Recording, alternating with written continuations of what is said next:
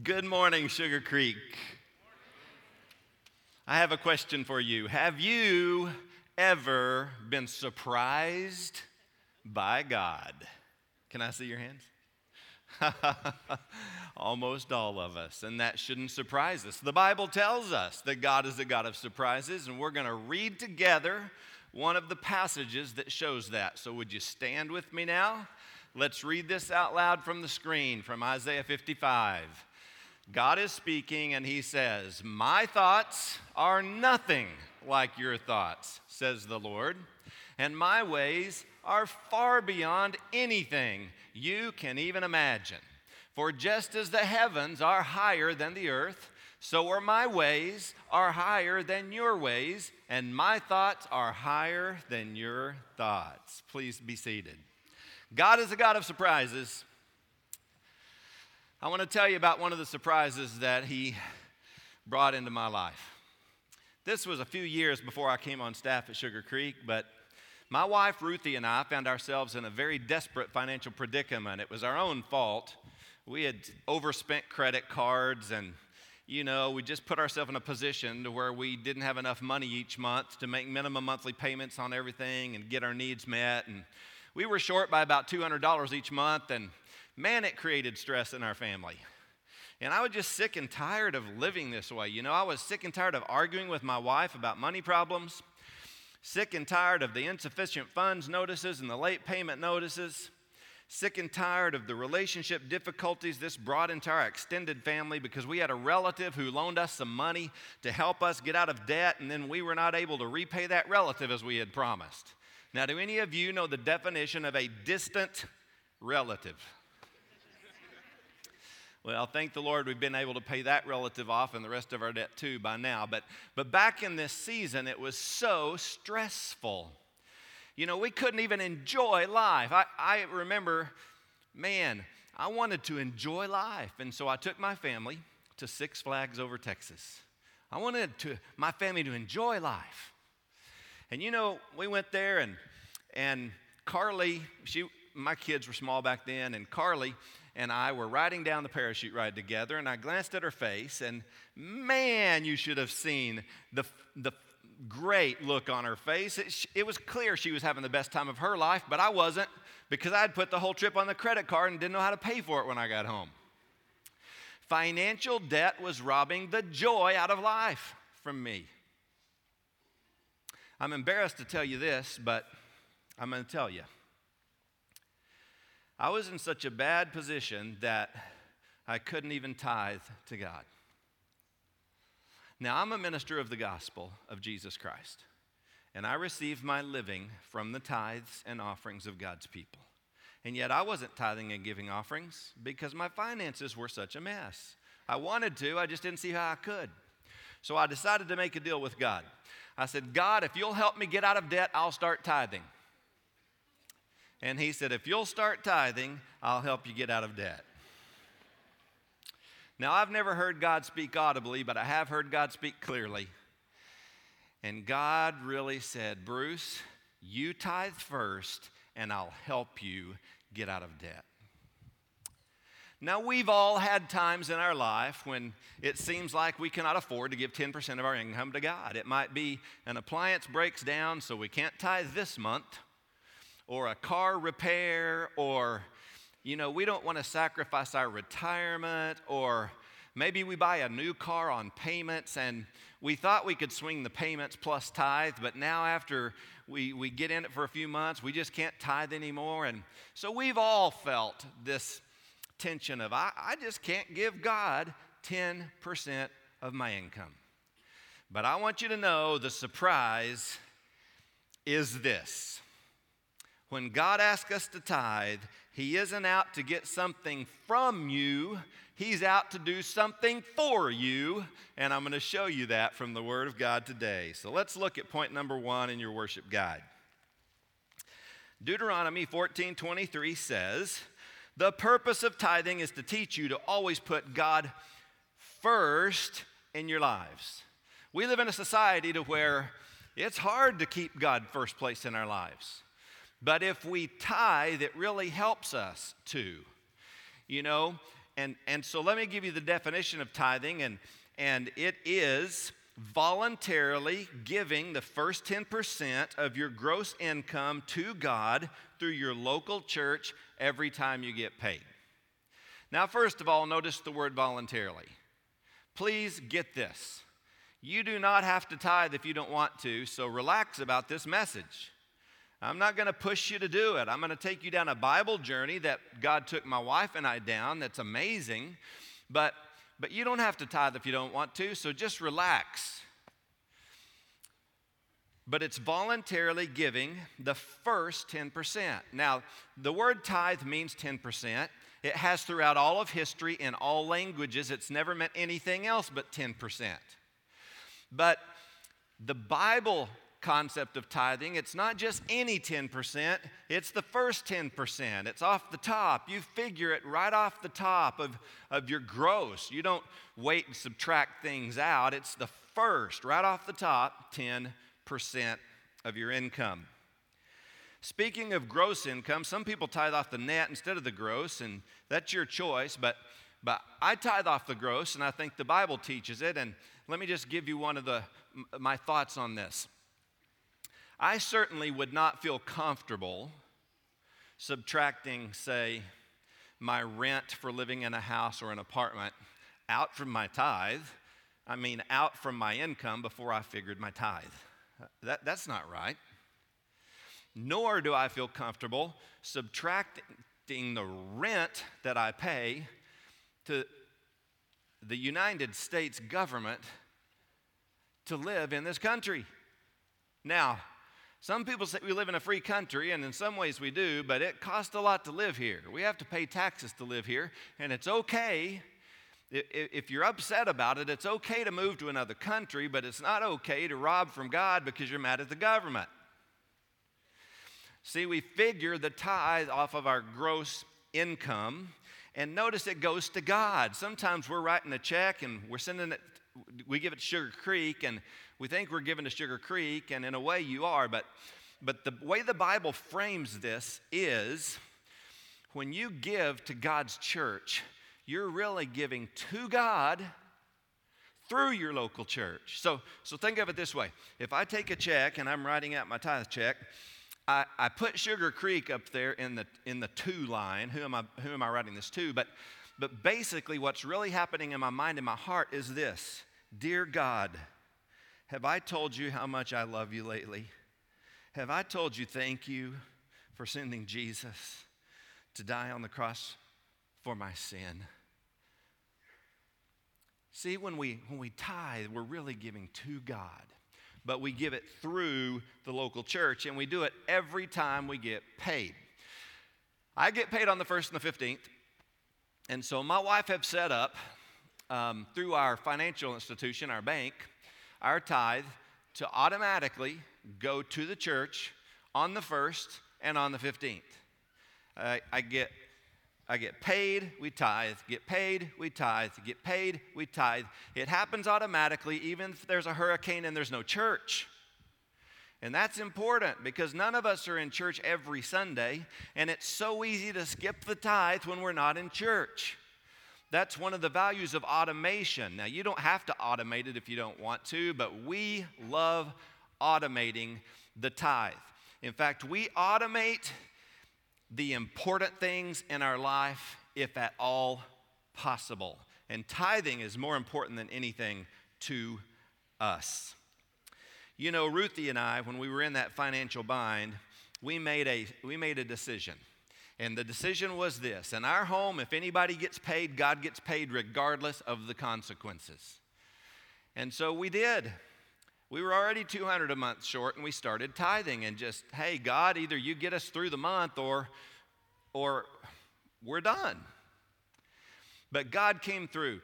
Did you know that we were able to pay off all of our debt except the house in 5 months? And here's what that did for our cash flow. It took us from $200 a month to $200 a month short to $750 a month long extra in only 5 months. I didn't receive a salary raise during that time. We just paid off debt fast. And God was a big part of making that happen. Then we paid off a 30-year mortgage in less than 5 years. So that took us from $200 a month short to almost $2,000 a month extra every month. And all of this started for us when we started tithing. We had tried to get out of debt many times prior, and we failed. I said, God, if you'll help us get out of debt, I'll start tithing. He said, if you'll start tithing, I'll help you get out of debt. We made the commitment, and God came through. It shouldn't surprise us because he says in Malachi, test me and see if I won't come through. So we tested him, and he passed the test. Now, anytime God asks you to test him, he does it because he's going to pass the test. He's not asking you to test him so he can fail. God never fails. The question is, will you trust him and give him a chance to pass the test with flying colors? And he will. Now, let me say something about the, let's talk about your worship guide for a minute. Will you just pull this out? I want to show you something. Actually, keep it out, but that's not what I want right now. I want you to pull out your envelope too. So let's do the envelope first. Now, I want you to open this up. And if you'll see in the top left corner, there's a place for tithe, building fund, missions, and total. Now, whatever 10% of our gross income is goes in that tithe box. If you want to experience what God wants you to experience when you give, then you're going to want to give the tithe to that top box. You're not going to want to designate it to something else. In the Bible, there's two kinds of giving. There's tithing and there's offerings. Now, the building fund and the missions, those would be offerings. By the way, we just had missions offering through the month of December, and we met the goal and surpassed it. Good job, Sugar Creek. Woo! That's so good. But when we give to the missions offering, we shouldn't say, oh, we're going to move our tithe to the missions this month. No, the tithe stays. It's a constant. And then we give above and beyond to the missions. That's the difference in a designated gift and a non-designated gift. And it's important to not designate the tithe because it removes your personal preference in the gift. And God wants us to learn to let go of that money and not direct it. It's okay to direct money above and beyond the tithe, but with the tithe, he really wants us to learn to let go to our church. Next point. Number 2, to always be reminded that God owns it all. He owns everything. 1 Chronicles 29, 10 through 19. I'm just going to read a few verses. King David is speaking to an assembly of people just like I am here. And he's trying to raise money. He's talking to people about, hey, we want you to give, and we want you to give big. And during this speech, he takes a moment to praise God and pray to God. So he's praying in front of the people, and listen to what he says. Everything in the heavens and on earth is yours, O Lord. I circled yours. And this is your kingdom. I circled your. We adore you as the one who is over all things. Wealth and honor come from you alone. I circled you. Listen, do you know if you have any wealth or any honor, it comes from God? All good gifts come from God. You may say, no, I went to college, I have a good degree, I have a good job, and I've worked for this. Yes, that may be true. But who gave you the opportunity? Who gave you the brains? Who gave you the job? I mean, you may say, well, I interviewed for it and I passed the interview, and yes, of course. But who gave you the ability to articulate well enough that you impressed that boss? The Bible says, if you're a follower of Jesus Christ, that Jesus died to pay your sin penalty and that you do not even belong to yourself anymore. You are His. That means your brain, your body, you belong to Jesus. And everything, every wealth that you're able to create, any honor you're able to establish comes from God alone. Down in verse 14, but who am I and who are my people that we could give anything to you? Everything that we have has come from you. Think of this. God, how can we even give anything to you? Because what we have came from you, so if we're given, we're only giving what you gave us. He says, and we give only what you first gave us. That's straight from the Word of God. It's an amazing thing to think that God really owns it all. A lot of us have learned that and believe it in our mind, but it's hard to really live it and experience it, but He really, really does. And that helps us to get a grip on this. By the way, I want to say a word to business owners for a moment, because when they think of tithing, there's some implications that you might not think through. A business owner would, of course, want to tithe off whatever income that they receive from their business, but you would also want to tithe off any profits that you have in the business. And the reason is Proverbs 3, verse 9 says, honor the Lord out of all that the Lord has prospered you. Okay? So that's a good tip for business owners. I'm going to show some other things for business owners up here in a minute as well. But number 3, there's more happiness in giving than in receiving. How many of you enjoy golf? Can I see your hands? I love golf. Those of you who play know what I'm talking about when I say I've always wanted an Odyssey putter. An Odyssey putter is a particular brand of putter, and I've always wanted one, and you can get them for about $100. Now, I want you to remember this because I'm going to tell you a different story, but we're going to come back to this Odyssey putter. Now, I was asked to preach a wedding for a young couple, and I said yes. They were very poor. I did not expect to receive an honorarium or anything like that, and I was happy to help them. But after the wedding, the father of the bride handed me a card in an envelope, and he said thanks, and I went on my way, and I was opening it up, and inside was a $100 bill. Not from the couple, but from the father of the bride. So I'm sitting there driving. It's a Saturday afternoon, and I'm thinking, what am I going to do with this $100 bill? Bingo, I'm going to go get me an Odyssey putter, and the golf store is open right now, so I'm going right now. Well, as I'm driving, God spoke to me. Now listen, I have never heard God speak audibly, but I have heard God speak clearly. And God said this, don't go buy an Odyssey putter. Now at that moment, I began to reason with God. But God repeated himself, and so I obeyed, and I went and got a little card and wrote a nice card, went back to the church. They were still there. I gave it to them and left. And I was a little bummed about not getting the Odyssey putter. Until 2 or 3 days later, I received a letter thanking me from the bride. And it said, Bruce, thank you for your generous gift. And listen to this line. Our honeymoon would have been a flop without your gift. Now listen, they were really very poor. Now basically all I did is turn a McDonald's night into a decent restaurant night. But that was meaningful to them. And when I realized how meaningful it was, how poor they were, and how that blessed them, it gave me happiness, and the Bible says it would. The Bible says there's more happiness in giving than in receiving. Point number 3 should be in quotes because it's from the Bible directly from the Good News Translation. So you might just want to put quotes around that. Now, I don't want you to feel sorry for me because I used to do financial freedom seminars, and I tell this story when I do. And I've had 3 different churches give me Odyssey putters. So I own 3 Odyssey putters now. And I do enjoy them. But I want you to know what God taught me in this entire process.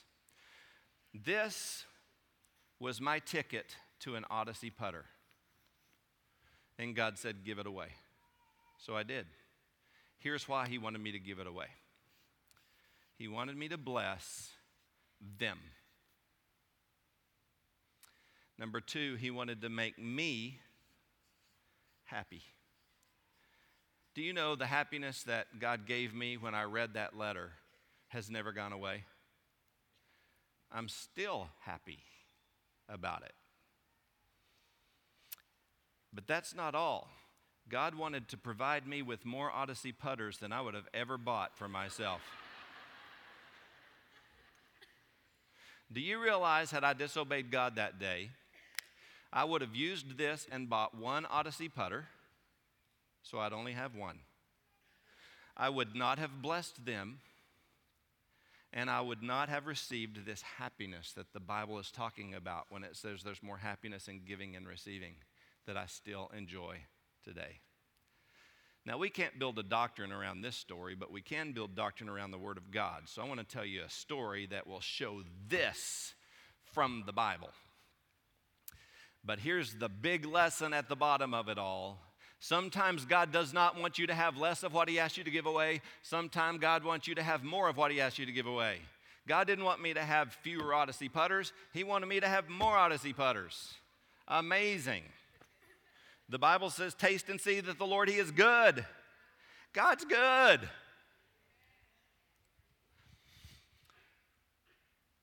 1 Kings 17, the widow at Zarephath. A widow with a son, and there's famine in the land. There's very little food. There's people dying everywhere. She only has a little bit of flour left in a jar, just enough to make one small loaf of bread, of which she and her son will eat, and then they too will die because there's no more food. There's famine in the land.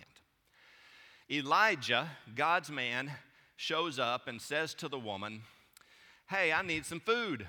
And she said, well, I'd love to give you some, but I don't have enough. I just have enough for this one last little loaf of bread that my son and I will eat, after which we too shall die. Elijah said, go ahead and make the bread, and then feed me first. Now, Elijah was the man of God.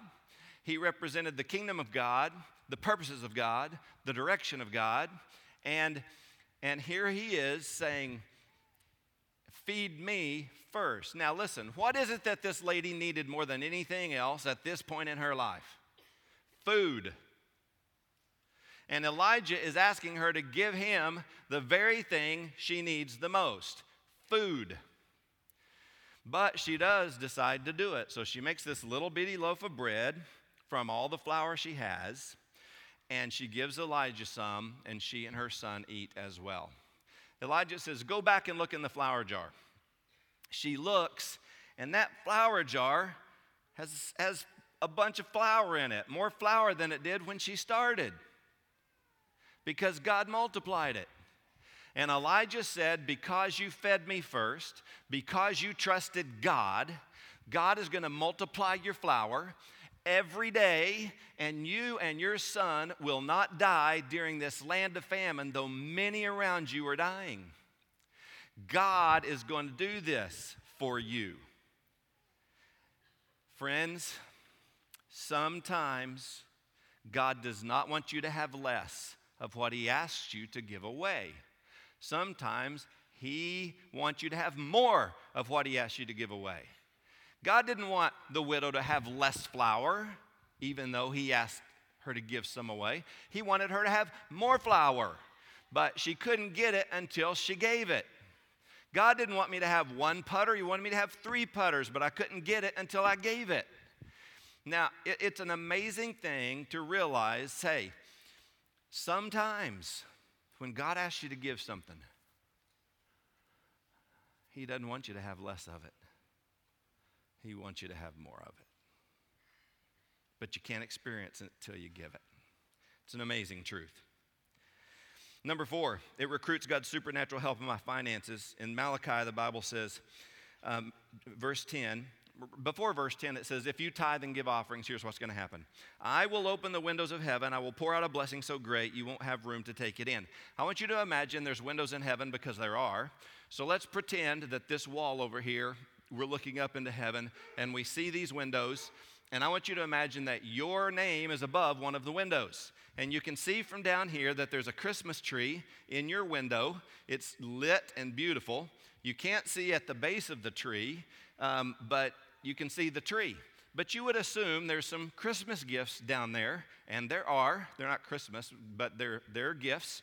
God calls them blessings.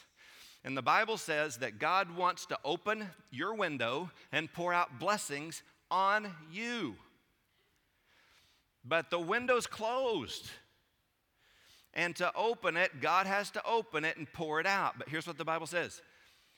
God doesn't open the window, and He doesn't pour out those blessings, whatever they may be, until you tithe and give offerings. That is the key to opening the window of heaven so that God will pour out these blessings on you, whatever they are. Now listen to this, next verse.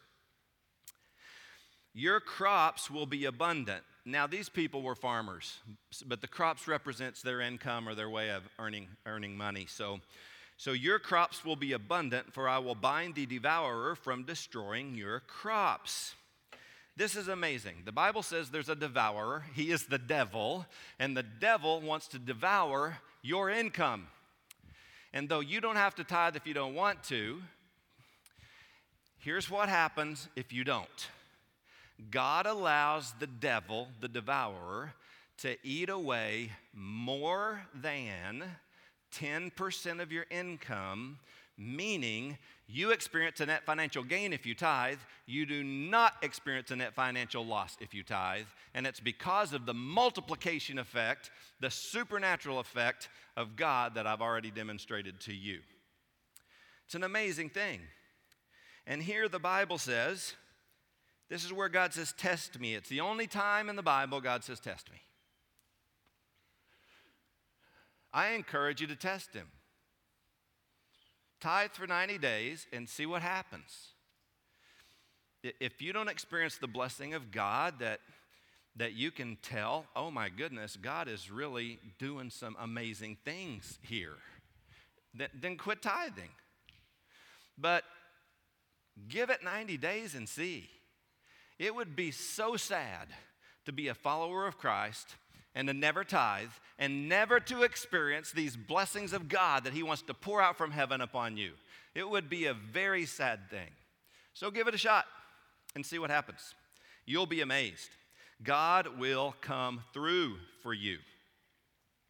Point number 5, it enables me to experience true life. Let me read to you from 1 Timothy 6:17. Command those who are rich. I'm going to talk about rich here in a minute. In this present world, not to be arrogant, nor to put their hope in wealth, which is so uncertain, but to put their hope in God, who richly provides us with everything for our enjoyment. I'm going to talk about the word enjoyment here in a minute.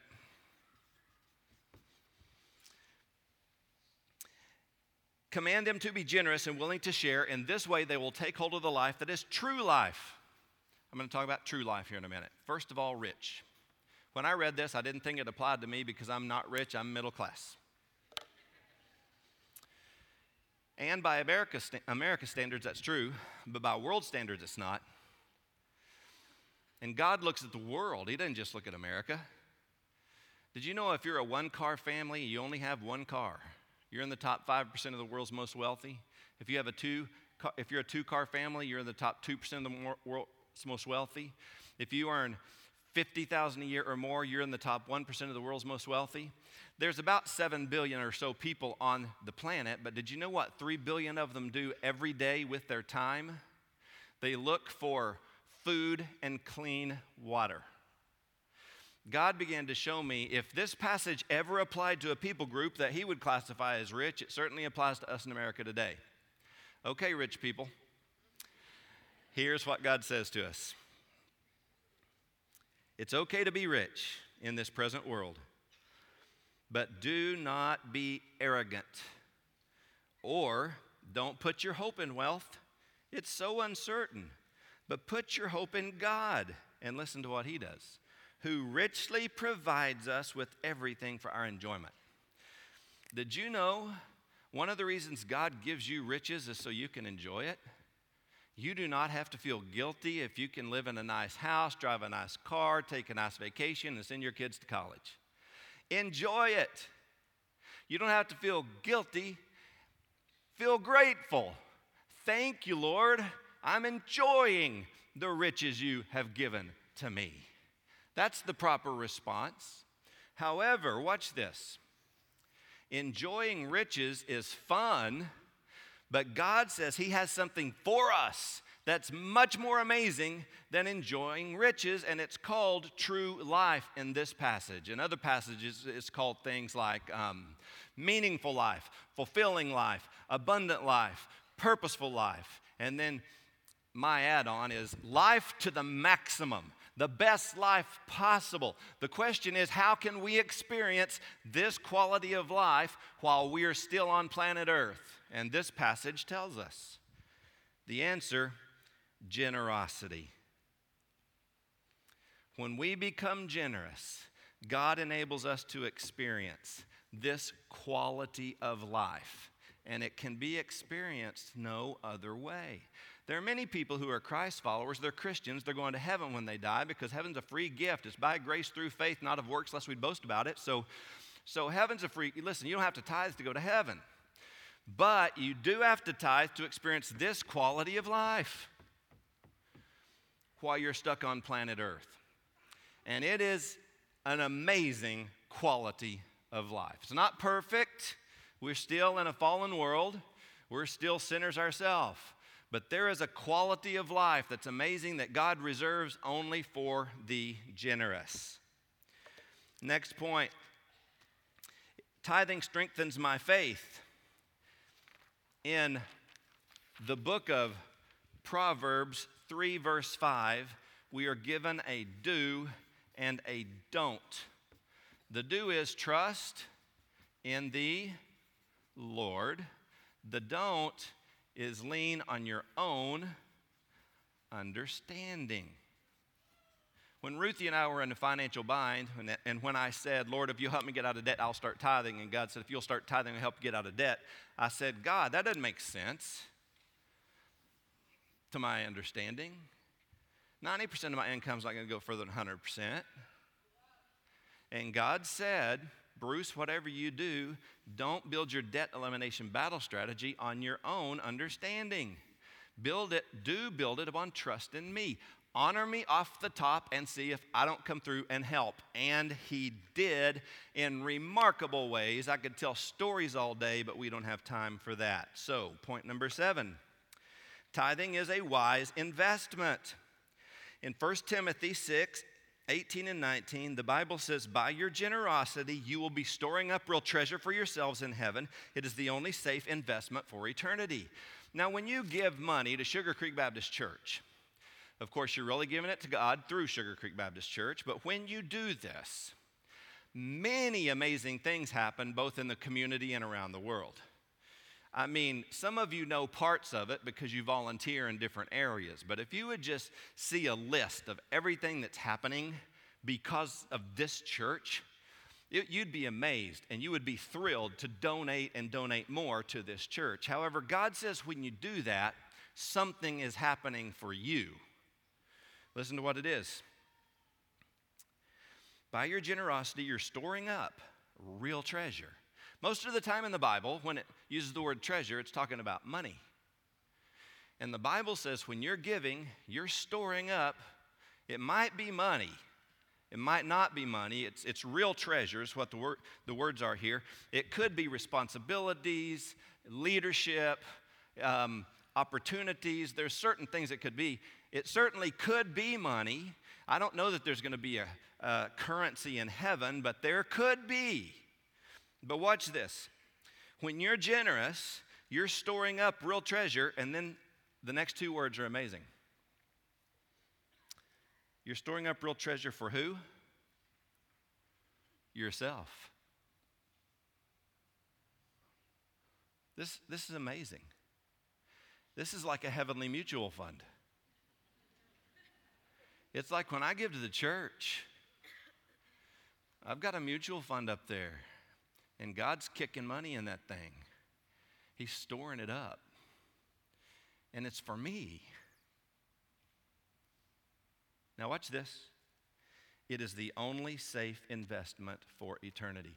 That heavenly mutual fund will be a blessing to me, whether it's cash or whether it's whatever the real treasure is. It'll be a blessing to me for all eternity. Down here, some of our investments just boom, disappear. But up there, this will last you for all eternity. This is an amazing truth. Now, I do not fully understand the doctrine of eternal rewards, but it's one of the most fascinating studies, and I certainly recommend that you study the doctrine of eternal rewards. This verse is a part of that doctrine. But I do suggest to you, this book is short and explains the doctrine of eternal rewards better than anything I have seen. It's called The Treasure Principle. It's written by Randy Alcorn, who is a very conservative Baptist pastor in Portland, Oregon. Now, I do not know if he knows how to pump gas, but either y'all haven't been watching the news or that was a terrible joke. I don't know if he knows how to pump gas, but I do know that he's a brilliant theologian. And this book is a simple read. And one of the things he says in this book is like when you die, he says, you can't take anything with you, but you can send it on ahead. And that happens by your generosity while you're on planet Earth. Once you get up there, you can't fund that Heavenly Mutual Fund anymore. It's funded while you're here on earth. God stores it up, your name on it when you get there. Very exciting truth. Number 8, it blesses me.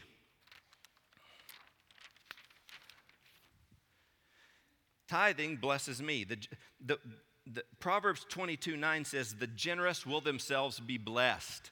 Back when I was doing financial freedom seminars, I lived out in West Texas, and I was in a church of about 800 people. I was one of the staff members there.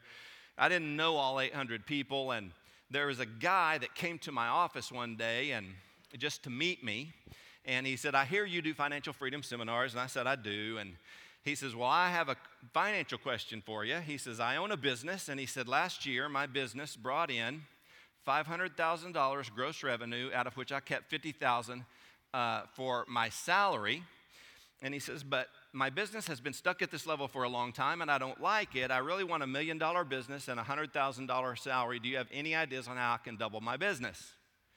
I said, no. I said, I'm not good at solving business problems, but I'm pretty good at solving spiritual problems. Do you have any of those? He said, no. I said, well, I can't help. So the guy leaves. About a month later, he comes back and he says, now I have a spiritual problem, can you help? And I said, what is it? He said, well, I don't believe in tithing. He said, I think tithing's Old Testament, not New. He said, I think tithing's under the law, not under grace. He said, I don't believe in tithing. To which I said, so, what's your problem? You don't have to believe in tithing. You don't have to practice tithing. Why don't you forget about tithing altogether and get on with your life? He said, wait a minute. He said, my problem's a little deeper than that.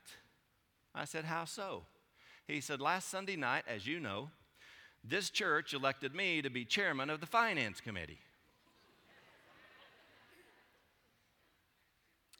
Now, I want you to know something. Sugar Creek does not operate like that church of 800. So what I'm about to tell you about that church is not how we operate here, but I am going to tell you the story about how they operate there. He said, I'm the guy that signs the checks in our church. He says, I'm the guy that sees the giving records in our church. He says, last Sunday night, after being elected to this position, I received this box of stuff, notebooks and stuff. I took it home, looked through it, and he said, man, I was shocked because though I don't know everybody's income, I know where they work, what they drive, where they live, and I can guess their approximate income. So when I'm looking at what they're giving, it's very apparent some people are really giving 10% or more to the church. He said, I've started to feel guilty about it. But he said, you know what made me feel most guilty? He said, there was an elementary kid in our church that gave more money to the church last year than I did. I said, well, what are you going to do about it? He said, well, you know I don't believe in tithing. I said, I know. He said, but I've been thinking about tithing for just this 1 year, why I'm chairman of this committee. I said, I would. The guy did. He started tithing. And not out of a good Bible motive. Not out of love or worship or praise or adoration or gratitude or even obedience. He started tithing out of sheer guilt, which is the worst motive to tithe. But he did it. A year later, he came to my office and he said, Bruce, this year I did $1 million in my business and took a $100,000 salary. And I said, how did you solve the business problem? He said, I've looked at this from every angle. I cannot figure out a reason that this would have occurred. There's no explainable reason. He said, I'm convinced God doubled my business because I started tithing. I said, wow, so what are you going to do now? He said, I'm going to keep on tithing. I said, I would. The guy did. The next year, business doubled. Today, he earns over $10 million gross, out of which he takes a multiple seven-figure income. Every bit of this started when he started tithing out of sheer guilt. Now, do you know what bothers me about this story? When I started tithing, God didn't double my salary.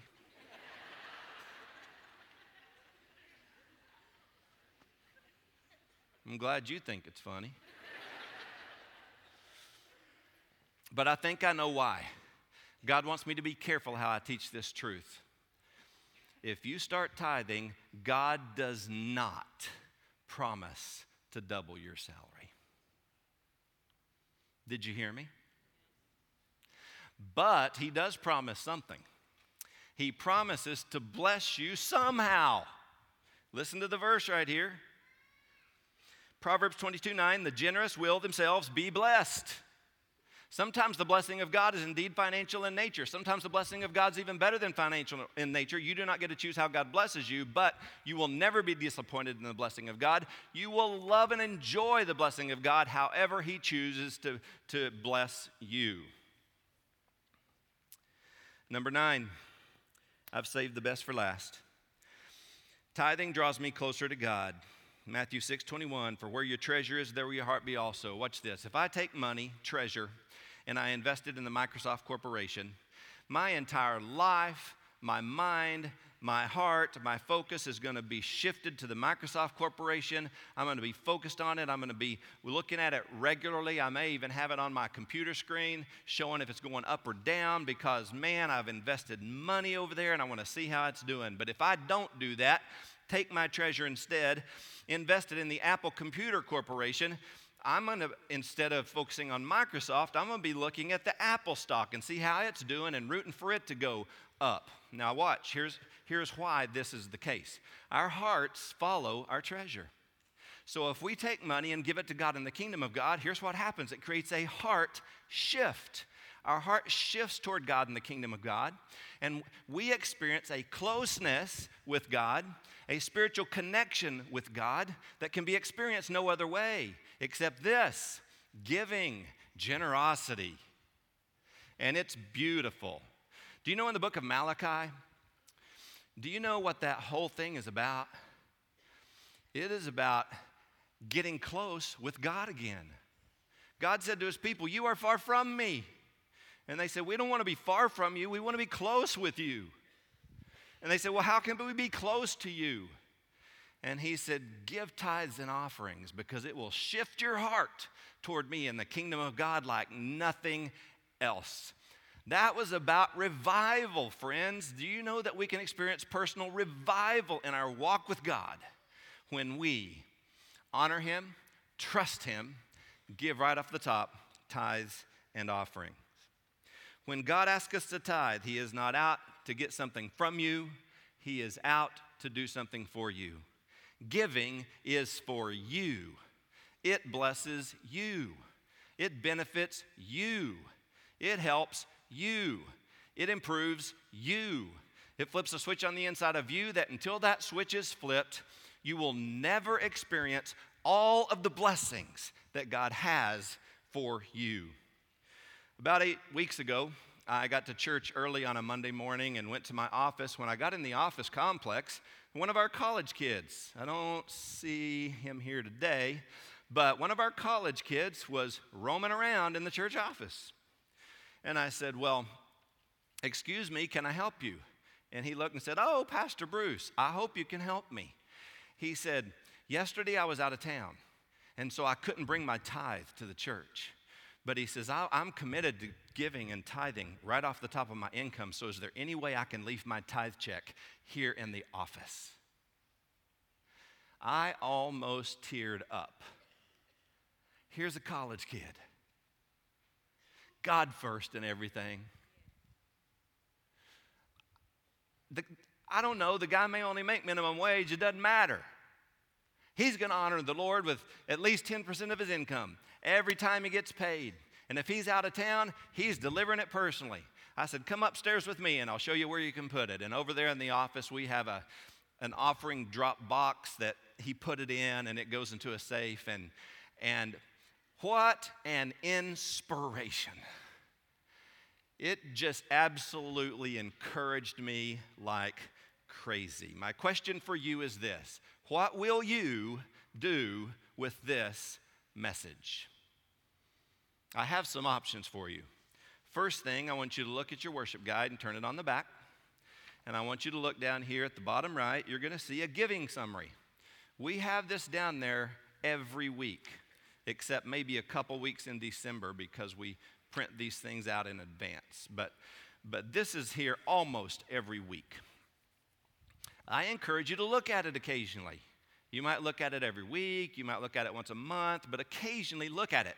It is healthy for you to know, how is our church doing financially?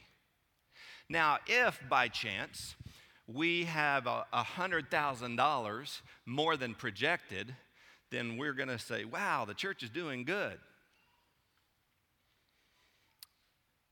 But don't be tempted to stop tithing when the church is doing good. Here's why. We don't tithe primarily to reach this budget.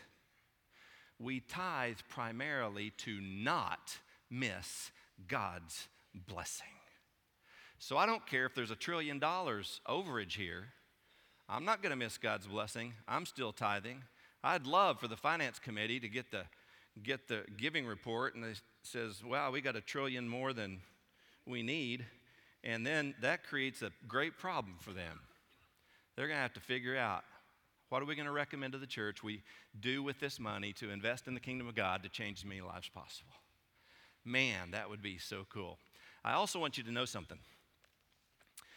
This church is funded only by the donations of our members and regular attendees. You need to know that we do not have grants from the government. We don't have grants from a charitable organization that's kicking in money here. We don't have a big trust fund somewhere that we're able to pull from. The only way this church receives money is you and me. That is how this church operates. That's why God designed the tithe. We all give 10%, and the church operates and is able to fulfill its mission and purpose. Great. I want to draw your attention to the action steps on the back side. There's some other things you can do. I will memorize Deuteronomy 14:23. I will begin or continue trusting God through the giving of my tithes and offerings. I will consider using the automated giving option to Sugar Creek Baptist Church. You can set that up with your financial institution, or you can just go to sugarcreek.net/give and set it up right there. But church, I want you to know something. We can do this. We can.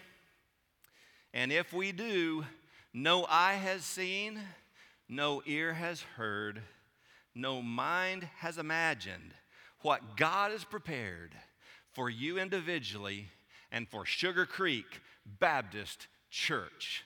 Let's pray. Heavenly Father, thank you for your word. Thank you that you surprise us. You surprise us in wonderful ways. We've looked at one of them today, and I just pray that you would lead our church, especially those who may have never tithed before, that you would just lead them to trust you, test you, and see what you do. We'll give you alone the praise and the glory for it. In Jesus' name, amen.